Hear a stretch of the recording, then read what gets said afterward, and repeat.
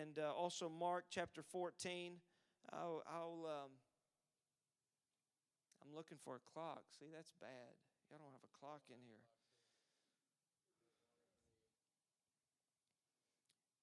Brother Sanders told me y'all usually don't get out till 9:30 or 10 on Sunday night. Is that true?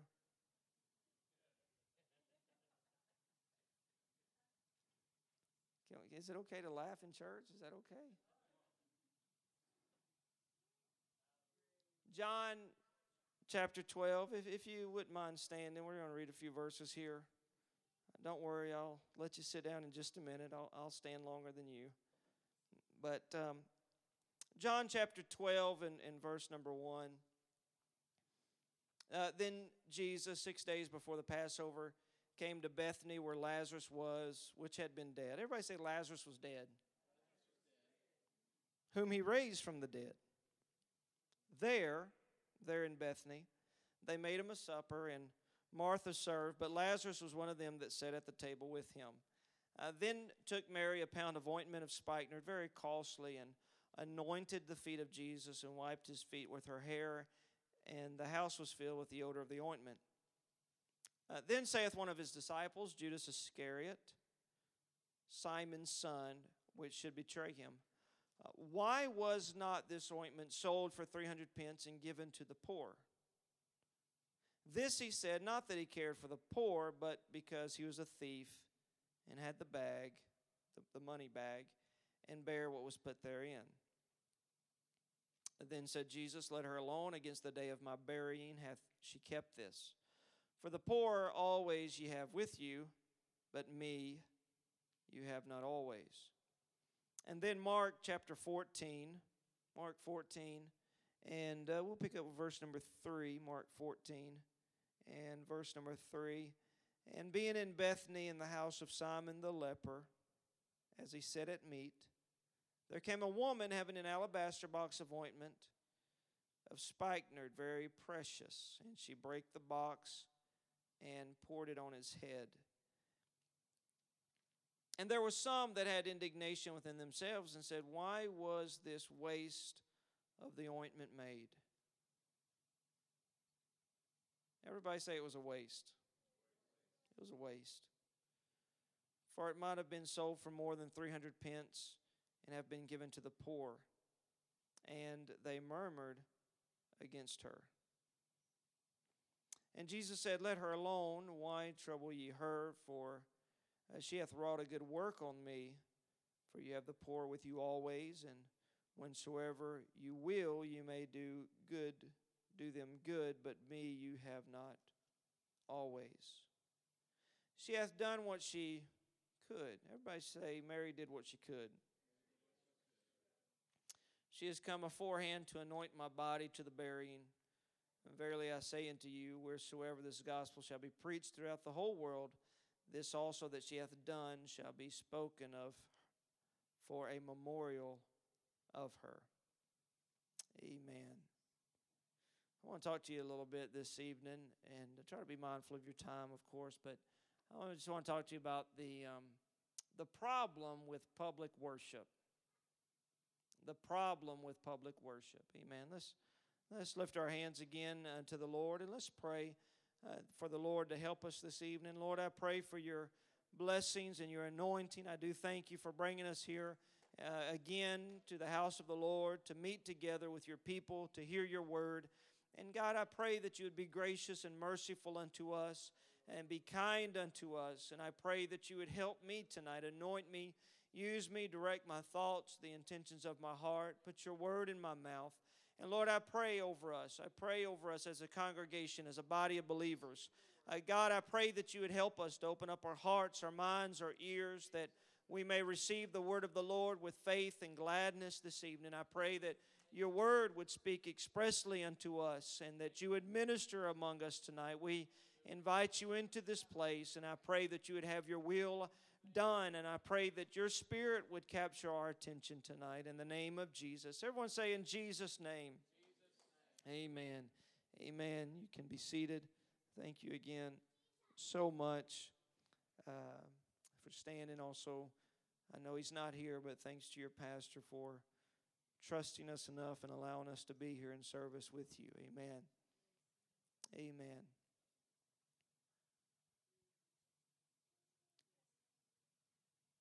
I don't have very many hobbies. Really don't have any hobbies other than one, and it's been around in my life since I was a little kid. I like money.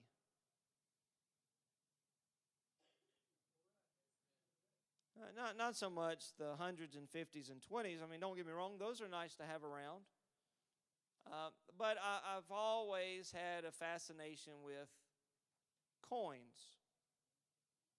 And when I was a kid, I wish that I still had all the coins that I've had collected throughout my life. But, you know, as a kid, I would find, of course, they used to have wheat pennies. Some of you may remember the wheat pennies. They stopped making those around 1956 or so. But when I was a kid, wheat pennies were a lot more common than they are now. But I used to have a ton of wheat pennies and a ton of old nickels, and I would save them up, and I would get a pretty good number, and then I would, have to buy new brakes for my bicycle or a new inner tube and something like that, and so I'd have to go into my stash of coins and get those out. But I do have quite a few coins now, not as many as I would like to have. I've kind of revived that over the last few years and have picked up coins, and a lot of coins I've found just through loose change. For many years I used to work in a restaurant, managing a fast food restaurant, and of course I would have to count the registers, and I would find coins in there, and I would keep those. I remember one night I went into work and I had to count somebody's register, and as I was counting the quarters, there was what they called a 19. It was called a standing Liberty quarter. It was a 1926 quarter. Of course, it's almost solid. It's like 92% silver. And even though it's in bad shape, I mean, because of the silver, it's, worth $7, $8. And so, of course, I kept that and put it in my collection. And another time I was happened to be working drive-through as a Taco Bell and working drive-through, and the girl that was working drive-through, she went on break, and so I took over, and I was by a college town. And these two guys came through drive-through, and, their total was, $8 and something. And so they handed me a stack of $1 bills, and this was back in the early 2000s when they started changing the money. You remember that? They made the big face bills, and they started adding color to the money. The bills used to not be like that, And anyway, so I was counting these $1 bills, and I noticed one was different. So I showed it to the guy. I said, "Hey, is this one of those new dollar bills they're producing?" And he goes, "I don't know. Let me see that." And so I handed it to him back through the window, and he looked at it, and had some blue in it, and there's some different colors there than a normal $1 bill. So he hands it back to me. He says, "I don't know. Will you take it?" I said, "Yeah, we'll take it. I mean, it's money. We'll take it." But when he handed it back to me, I realized why it was so different. It was because it was a 1935 silver certificate. So I have that somewheres in my little collection. Most of the coins really aren't worth a whole lot. I have some that I've been able to gather together over the years, but if you were to take all of my coins and take them to a coin dealer and try to sell them, you would probably be sorely disappointed in what cash value you would get out of them. Because a lot of them I've held on to, not so much because they are expensive, it's because there's a story attached to them. And it's the story attached to the coin, to me, is what makes it of value. Going back to that wheat penny, I remember many years ago I was going through some change, and 1909 was the first year that they started making wheat pennies, and I have one of those. I happened to find it in just some loose change. And it's not really worth anything. It's over 100 years old, but if you were to try to sell it, you would probably get max $2 for it. But it's that I found it. I didn't buy it. I didn't trade for it. No one gave it to me. I discovered it. And so there's a value attached to it. And probably some of you, you have things that you've held on to. Some things you have laying around your house. Maybe it's an heirloom, something your mom or a grandparent gave you, an old shotgun, or maybe some piece of jewelry, or something that was passed down, something that you kept from your childhood, an old blanket, maybe an old Barbie doll, old boxcar or something. You have something, and if you were to try to sell it, there wouldn't be really much value attached to it. But it's the sentiment that you attach to that object, that is what makes it costly to you. As I began to get further into coin collecting, I would, put them in little pouches, and sometimes my friends would come over and I would pull out some of these coins as we was talking, and I would show them the coins and tell them a little bit about it. And I began to realize that not everybody had an interest in coins like I had. Matter of fact, some of you have already gotten bored of hearing about coins. Because to you, the story really doesn't have much value.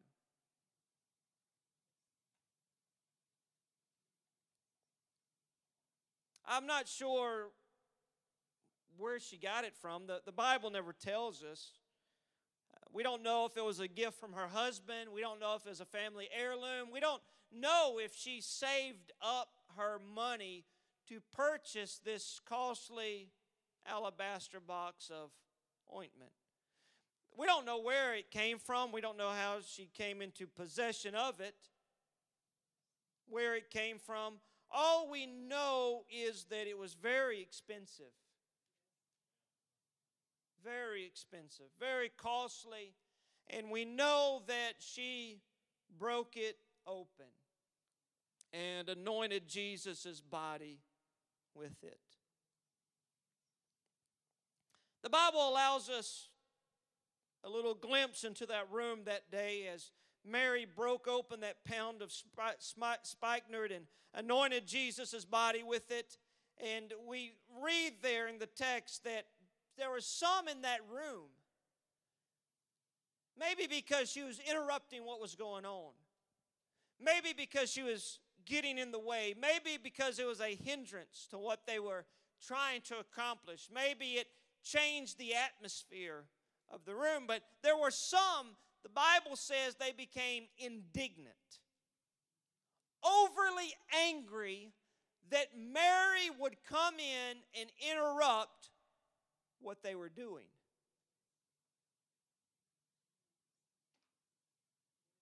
And the disciples got upset with this, and some, Judas namely, said, this is such a waste.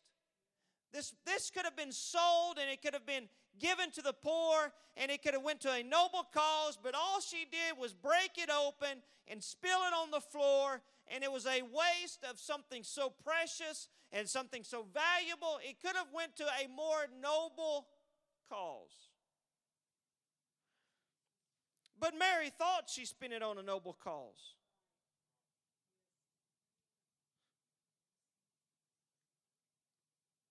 If we were to go back to John 11 and begin reading at the beginning of John 11, it would say this. Now a certain man was sick, named Lazarus of Bethany, the town of Mary and her sister Martha. It was that Mary which anointed the Lord with ointment and wiped his feet with her hair, whose brother Lazarus was sick. And some of you may know the story of how Jesus came later, several days later, after Lazarus had already died, and how he raised him from the dead. And of course, we read it in John 12. Verse 1, then Jesus, 6 days before the Passover, came to Bethany, where Lazarus, which had been dead, whom he raised from the dead. And I don't know how it transpired. The Bible doesn't go into a lot of detail about the circumstances of that day, but I would just imagine that as Mary was there, maybe she was helping her sister Martha serve and cook and clean up and provide for the host, provide for the guests, and they were hosting this event that was going on, and I know there was a lot to do there. I mean, Jesus was there, and all of that entailed, and all the guests that were coming by, but there was something that must have overwhelmed the heart of Mary, because she's there with Jesus, and she is there with her brother Lazarus, who had been dead. Yet now he was alive, laughing and joking and eating and drinking and talking and telling stories. And something must have overwhelmed the heart of Mary. And maybe she began to think in her mind, what do I have that can show my appreciation for all that Jesus has done for me and my family? And maybe her mind began to go through the inventory of things that she had in her house. And eventually her mind settled on a box of ointment. The most costliest thing that she had in her possession.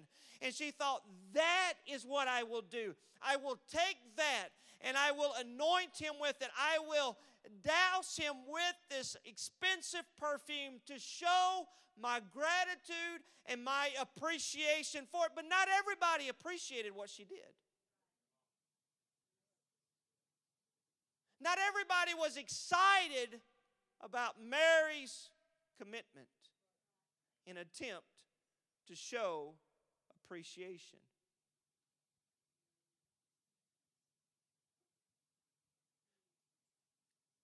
Part of the reason why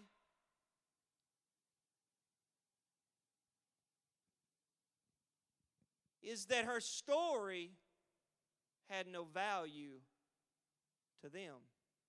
And see, herein lies the problem with public worship.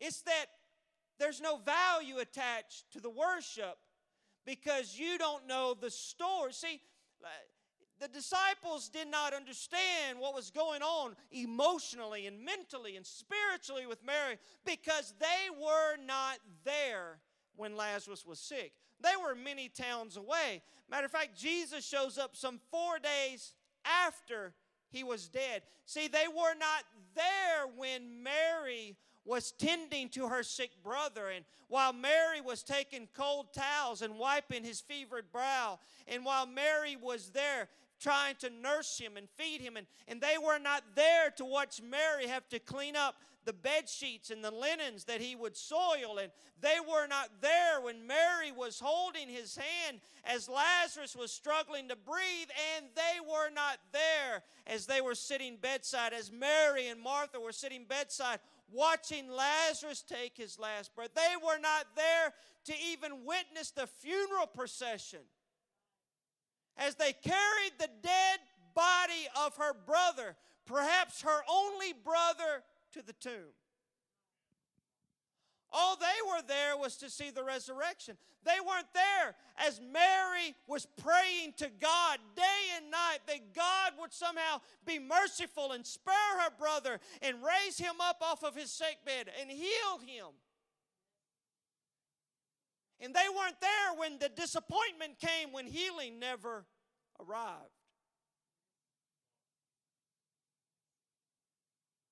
So when she burst into the room with this costly ointment and begins to pour it up on him, there was no value attached to the worship because they were not there to experience her story. See, everybody else in the room thought it was excessive. They thought it was a waste. They thought it was over the top. But I would assume that if we could peer into Mary's mind, while everybody else thought it was excessive, Mary probably thought it was insufficient. Mary probably thought, if I had anything else more costly to give Him for all that He's done in my life, for all that He's done in my family. I would give Him something even more costly.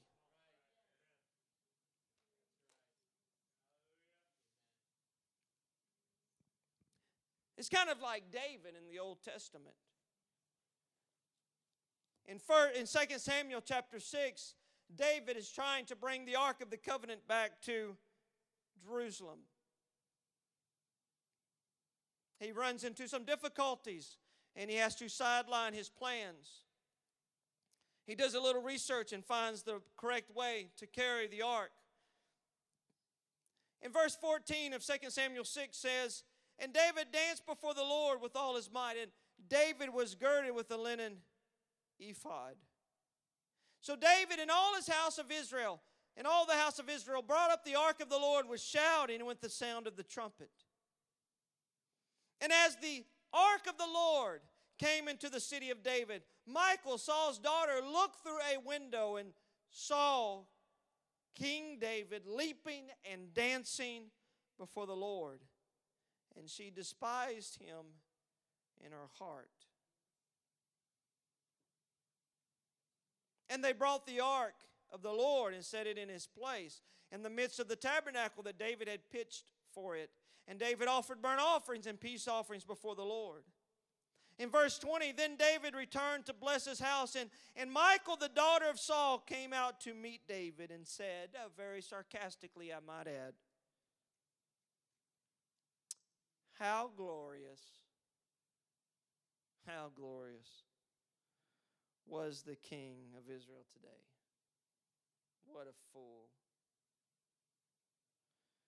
You uncovered yourself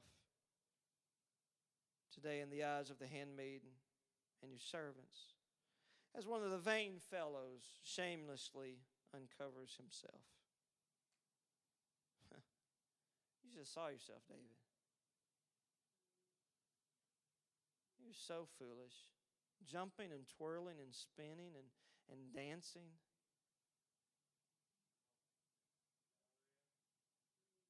Do you realize how dumb that looked, David? Out there in the hot sun, jumping up and down and sweating and singing and shouting. And did you realize how foolish all that sounded?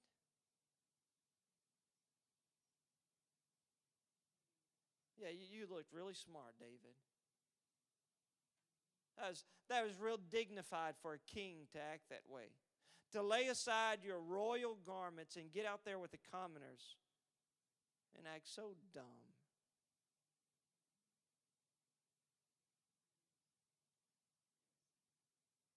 And David said unto Michal, it was before the Lord, which chose me before thy father and before all his house to anoint me ruler over the people of the Lord, over Israel. Therefore will I play before the Lord, and I will yet be more vile than thus. And I will be base in my own sight, and of the handmaidens, the maidservants which thou hast spoken of them shall I be held in honor. He says, I will yet be more vile, or I will yet become more undignified than this. If you thought my worship was foolish today, Michal, just wait around a while. I'll even be more foolish. I'll even be more excessive. And he says, it was before the Lord which chose me before thy father. You see, the Bible says that as the ark of the Lord came into the city of David, that Michal looked through a window. There she was, somewhere above the streets, and she was looking through a window. And that's the problem with public worship. When we come to church, I know you like to think you know everything that's going on in a fellow saint's life, but most of us really don't know what someone is going through. And when we come to church, we're really just looking through a very narrow window of time into somebody else's life. You don't know what they've gone through in the week. You don't know what they endured as a child. You really may not know what God delivered them out of, what God has provided them with, how God has protected them. And that's what David's saying. It was before the Lord that I did this, and because He chose me before thy father and anointed me. And what David was saying was, you see, Michael, what you don't see, you're just looking at me worshiping today, and you think I'm being excessive today, but my story has no value to you because you weren't there when I was on the backside of a wilderness on a hillside somewheres, and the prophet came by, and nobody in my house thought I was ever going to amount to anything. Nobody had any confidence in me. Nobody believed I was going to grow up to make anything of myself. Everybody forgot about me. I was the forgotten child, but God saw something in me, and God called me out of the wilderness, and God called me out of the shepherd flock, and God anointed me. And you were not there, Michael, when I had to fight a lion to protect somebody else's sheep, and I never got credit for it. And you weren't there when I had to defeat the lion. And you were not there that day in the valley when everybody else was scared of the giant, and nobody had any confidence in me that I, a little shepherd boy, could defeat a giant, a man of war. But God had confidence in me, and God anointed me, and God helped me to destroy a champion of the Philistines. And Michael, I know I was married to you, but you were not there when I had to flee our house, and you lied to your dad, and I had to jump out the window, and I spent the next few years running from your father who was trying to kill. You were not with me in the wilderness all those times that God preserved my life. And I understand, Michael, that my worship has no value to you because you don't know my story.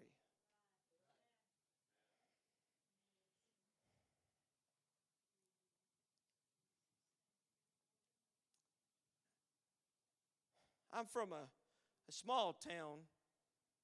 Me and my wife attended a small church in a small town.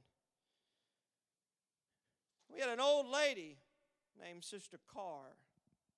And I would sit on the platform at our church. I'm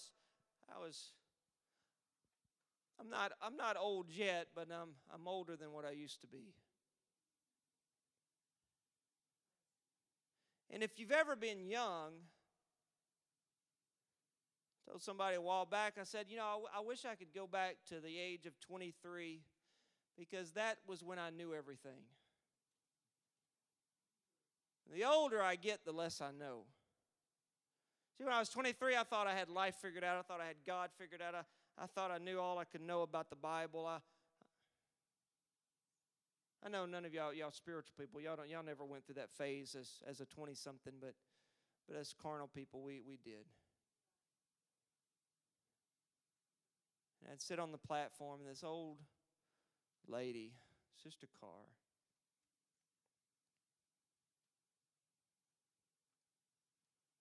white hair and wrinkled skin.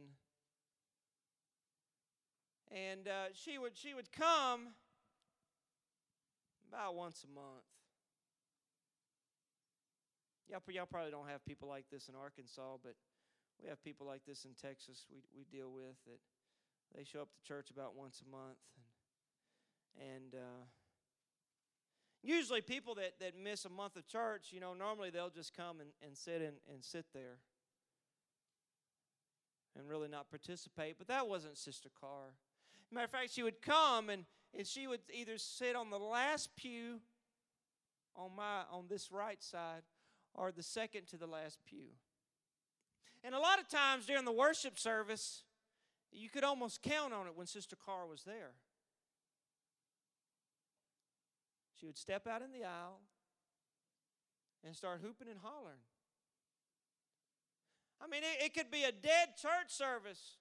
And people are just, Wednesday night, everybody's tired. We've worked today, and we have things we got to do tomorrow. We got to wash clothes, and we're really just kind of coming to church out of obligation. But we really have a lot of other things to do. We could be doing homework and getting stuff ready for tomorrow, and we have errands and things to do and things to fix around. But we have to stop all that. We have to come to church on Wednesday night, and hopefully the preacher's not preaching a long time, and maybe we can be out by 8:45.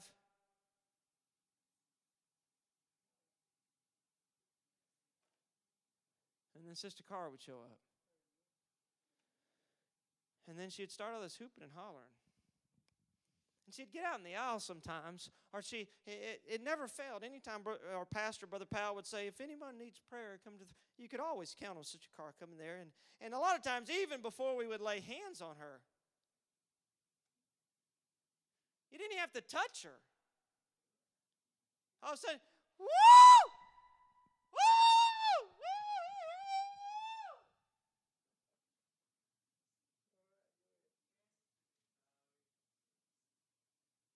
And she'd do that, and the poor musicians, they'd have to keep playing a little while and a little bit longer, and they'd have to wait for Sister Carr to calm down and stop speaking in tongues. And our Brother Powell would have to finally, kind of calm everything down and get Sister Carr back to her pew. And then she wouldn't come to church for a month or 6 weeks. And then she'd come back in a month and a half later, and she would do the same thing again. I thought, what a hypocrite. I mean, she's been gone for 6 weeks, and then she walks in church, and she acts like she's never missed church. She acts like she's been faithful this whole time to God. What kind of person do you think she is?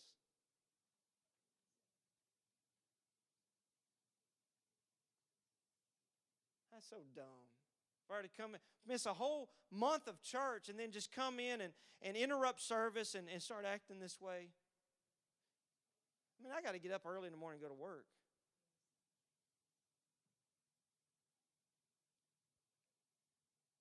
I know y'all have never thought this, right? Am I the only one that's ever done this?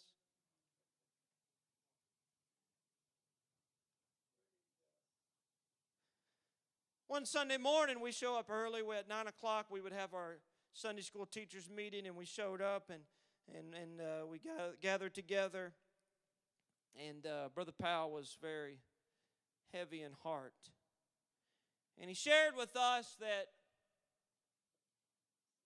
the day before, Sister Carr had a brain aneurysm. And she was in the hospital.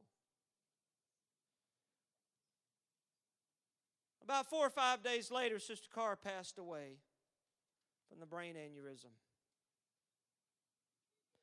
But during that period of time, as she was hanging between life and death, she was in a comatose state. Some stories began to emerge about old Sister Carr, who would always interrupt service with her worship. You see, what no one in the church knew was that when Sister Carr would go home, she would drive her 8 miles back home. Most of the time, her husband was waiting on her. And he'd throw her on the floor and punch her and kick her and curse her and throw stuff at her for going to church. And the reason why she would wait 4 or 5 or 6 weeks to come back to church is that she was just waiting for the bruises to heal up. Because she was waiting for the bruises to heal up. See, I didn't know that. Nobody in the church knew that. I was just looking through a very small window of time into Sister Carr's life. And it was really hard for me to value her worship because I did not know the story attached to it. And that's the problem with public worship. It might be a dead Wednesday night and someone comes to church, and out of just a normal song service, the tears begin to flow, and the shouts are made, and a dance is performed, and you don't know that their spouse told them before church that they wanted a divorce. And you don't know that the doctor gave them a bad report that week, and you don't know that their kid told them that they no longer believed in God. And you don't know that they just got laid off from their job. You don't know. You're just looking through that narrow window of time.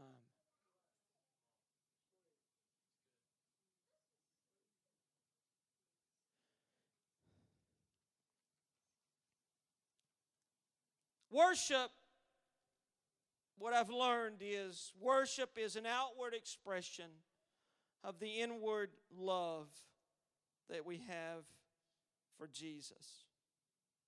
And I've learned that not everybody worships the same. But I have learned that usually the person that sits and does nothing in church is not worshiping. Not being judgmental.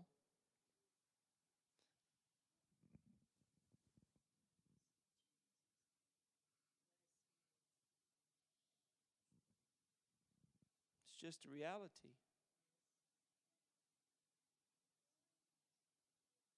And it's usually those people that begin to think that worship is excessive.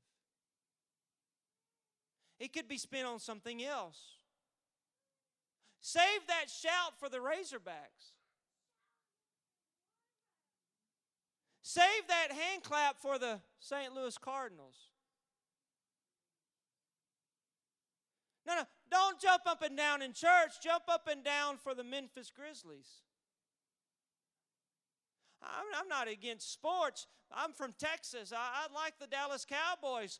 But the star on the side of the Dallas Cowboys helmet has never done anything for me. It's never paid a bill. It's never healed my body. It's never protected my children. And to think that I'm going to waste a hand clap on something that has never done anything for me.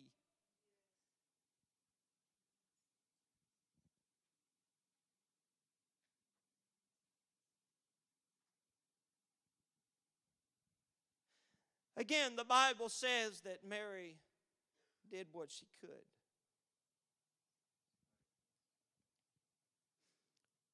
Not everyone worships the same. I wouldn't expect everybody to run around. I wouldn't expect everybody to jump around. I don't expect people to roll around on the floor. I don't expect everybody to dance around the front of the altar. I don't expect everybody to cry during worship. I don't even expect everybody to clap their hands. But I would expect people to do what they could.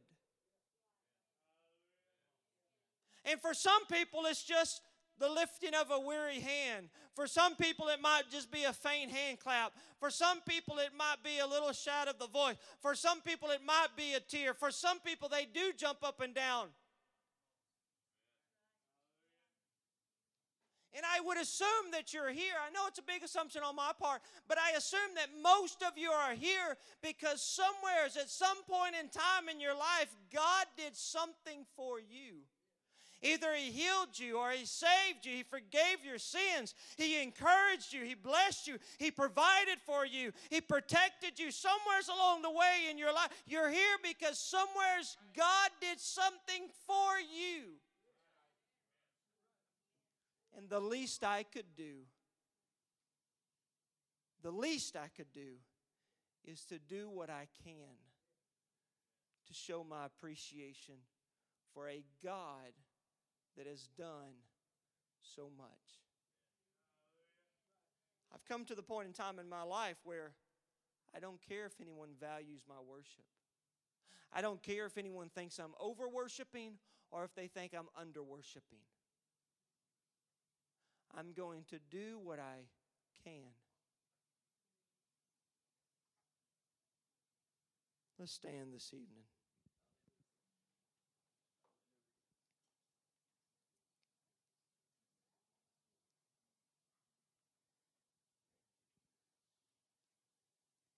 I'm not trying to be too critical. Forgive me. I'm not trying to be offensive. I just know that sitting under a pastor for some 13 years, I learned that whenever pastor wasn't at church, that whenever pastor was on vacation, a lot of times the church went on vacation also.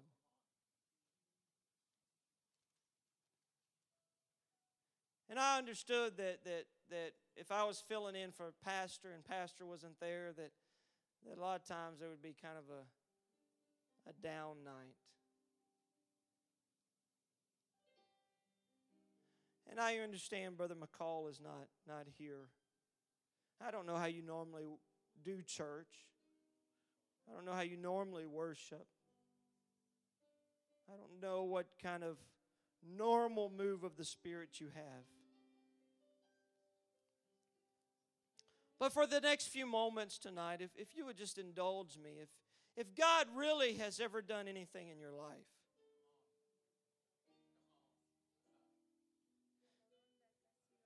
if you could just take a few moments tonight and just take a stroll down memory lane and begin to think about where God brought you from. I haven't always been in church, and my worship really doesn't have any value to you, but you see, you don't understand that you were not there when I had to go through the divorce of my parents, and see, you weren't there that time when I lived with my dad and we didn't have any food in our house for about a month and a half, and you weren't there when we didn't have any heat to heat our house during the wintertime. And you weren't there when the doctor told me when I was 19 that the back injury that I had from a sports incident, that the doctor told me I would never be able to run again. See, you weren't there for that. And you weren't there when my parents wanted to put me in drug rehab because everything in my life was spiraling out of control. And I understand that my worship doesn't have much value to you. But if you could just take a few moments tonight and just, I know not everybody's going to do this, but if you could just close your eyes and just begin to think of what God has done for you, what God has done for your family, where God has brought you from, how He's washed away the sin, how He's wiped away the shame and the guilt and the condemnation, how God has blessed and provided. Those nights that you were lonely and despondent and depressed, and how God came along beside you and strengthened you, encouraged you. How He healed your child that had fever, and how He healed your body, and how He blessed. And if for just maybe just 5 or 10 moments, 10 minutes, we could just kind of forget about our neighbor, forget about everybody else in the room, and just do what we can to just show a little appreciation to what God has done for us. It might be a hand clap. It might be a shout. It might just be a lifting of the hand. It might be some fresh tears running down our face. But if we could just think about the Lord and think about what He's done in our lives, and just take a moment and just give Him thanks. Take a moment and just worship Him for the value that He has added to our lives.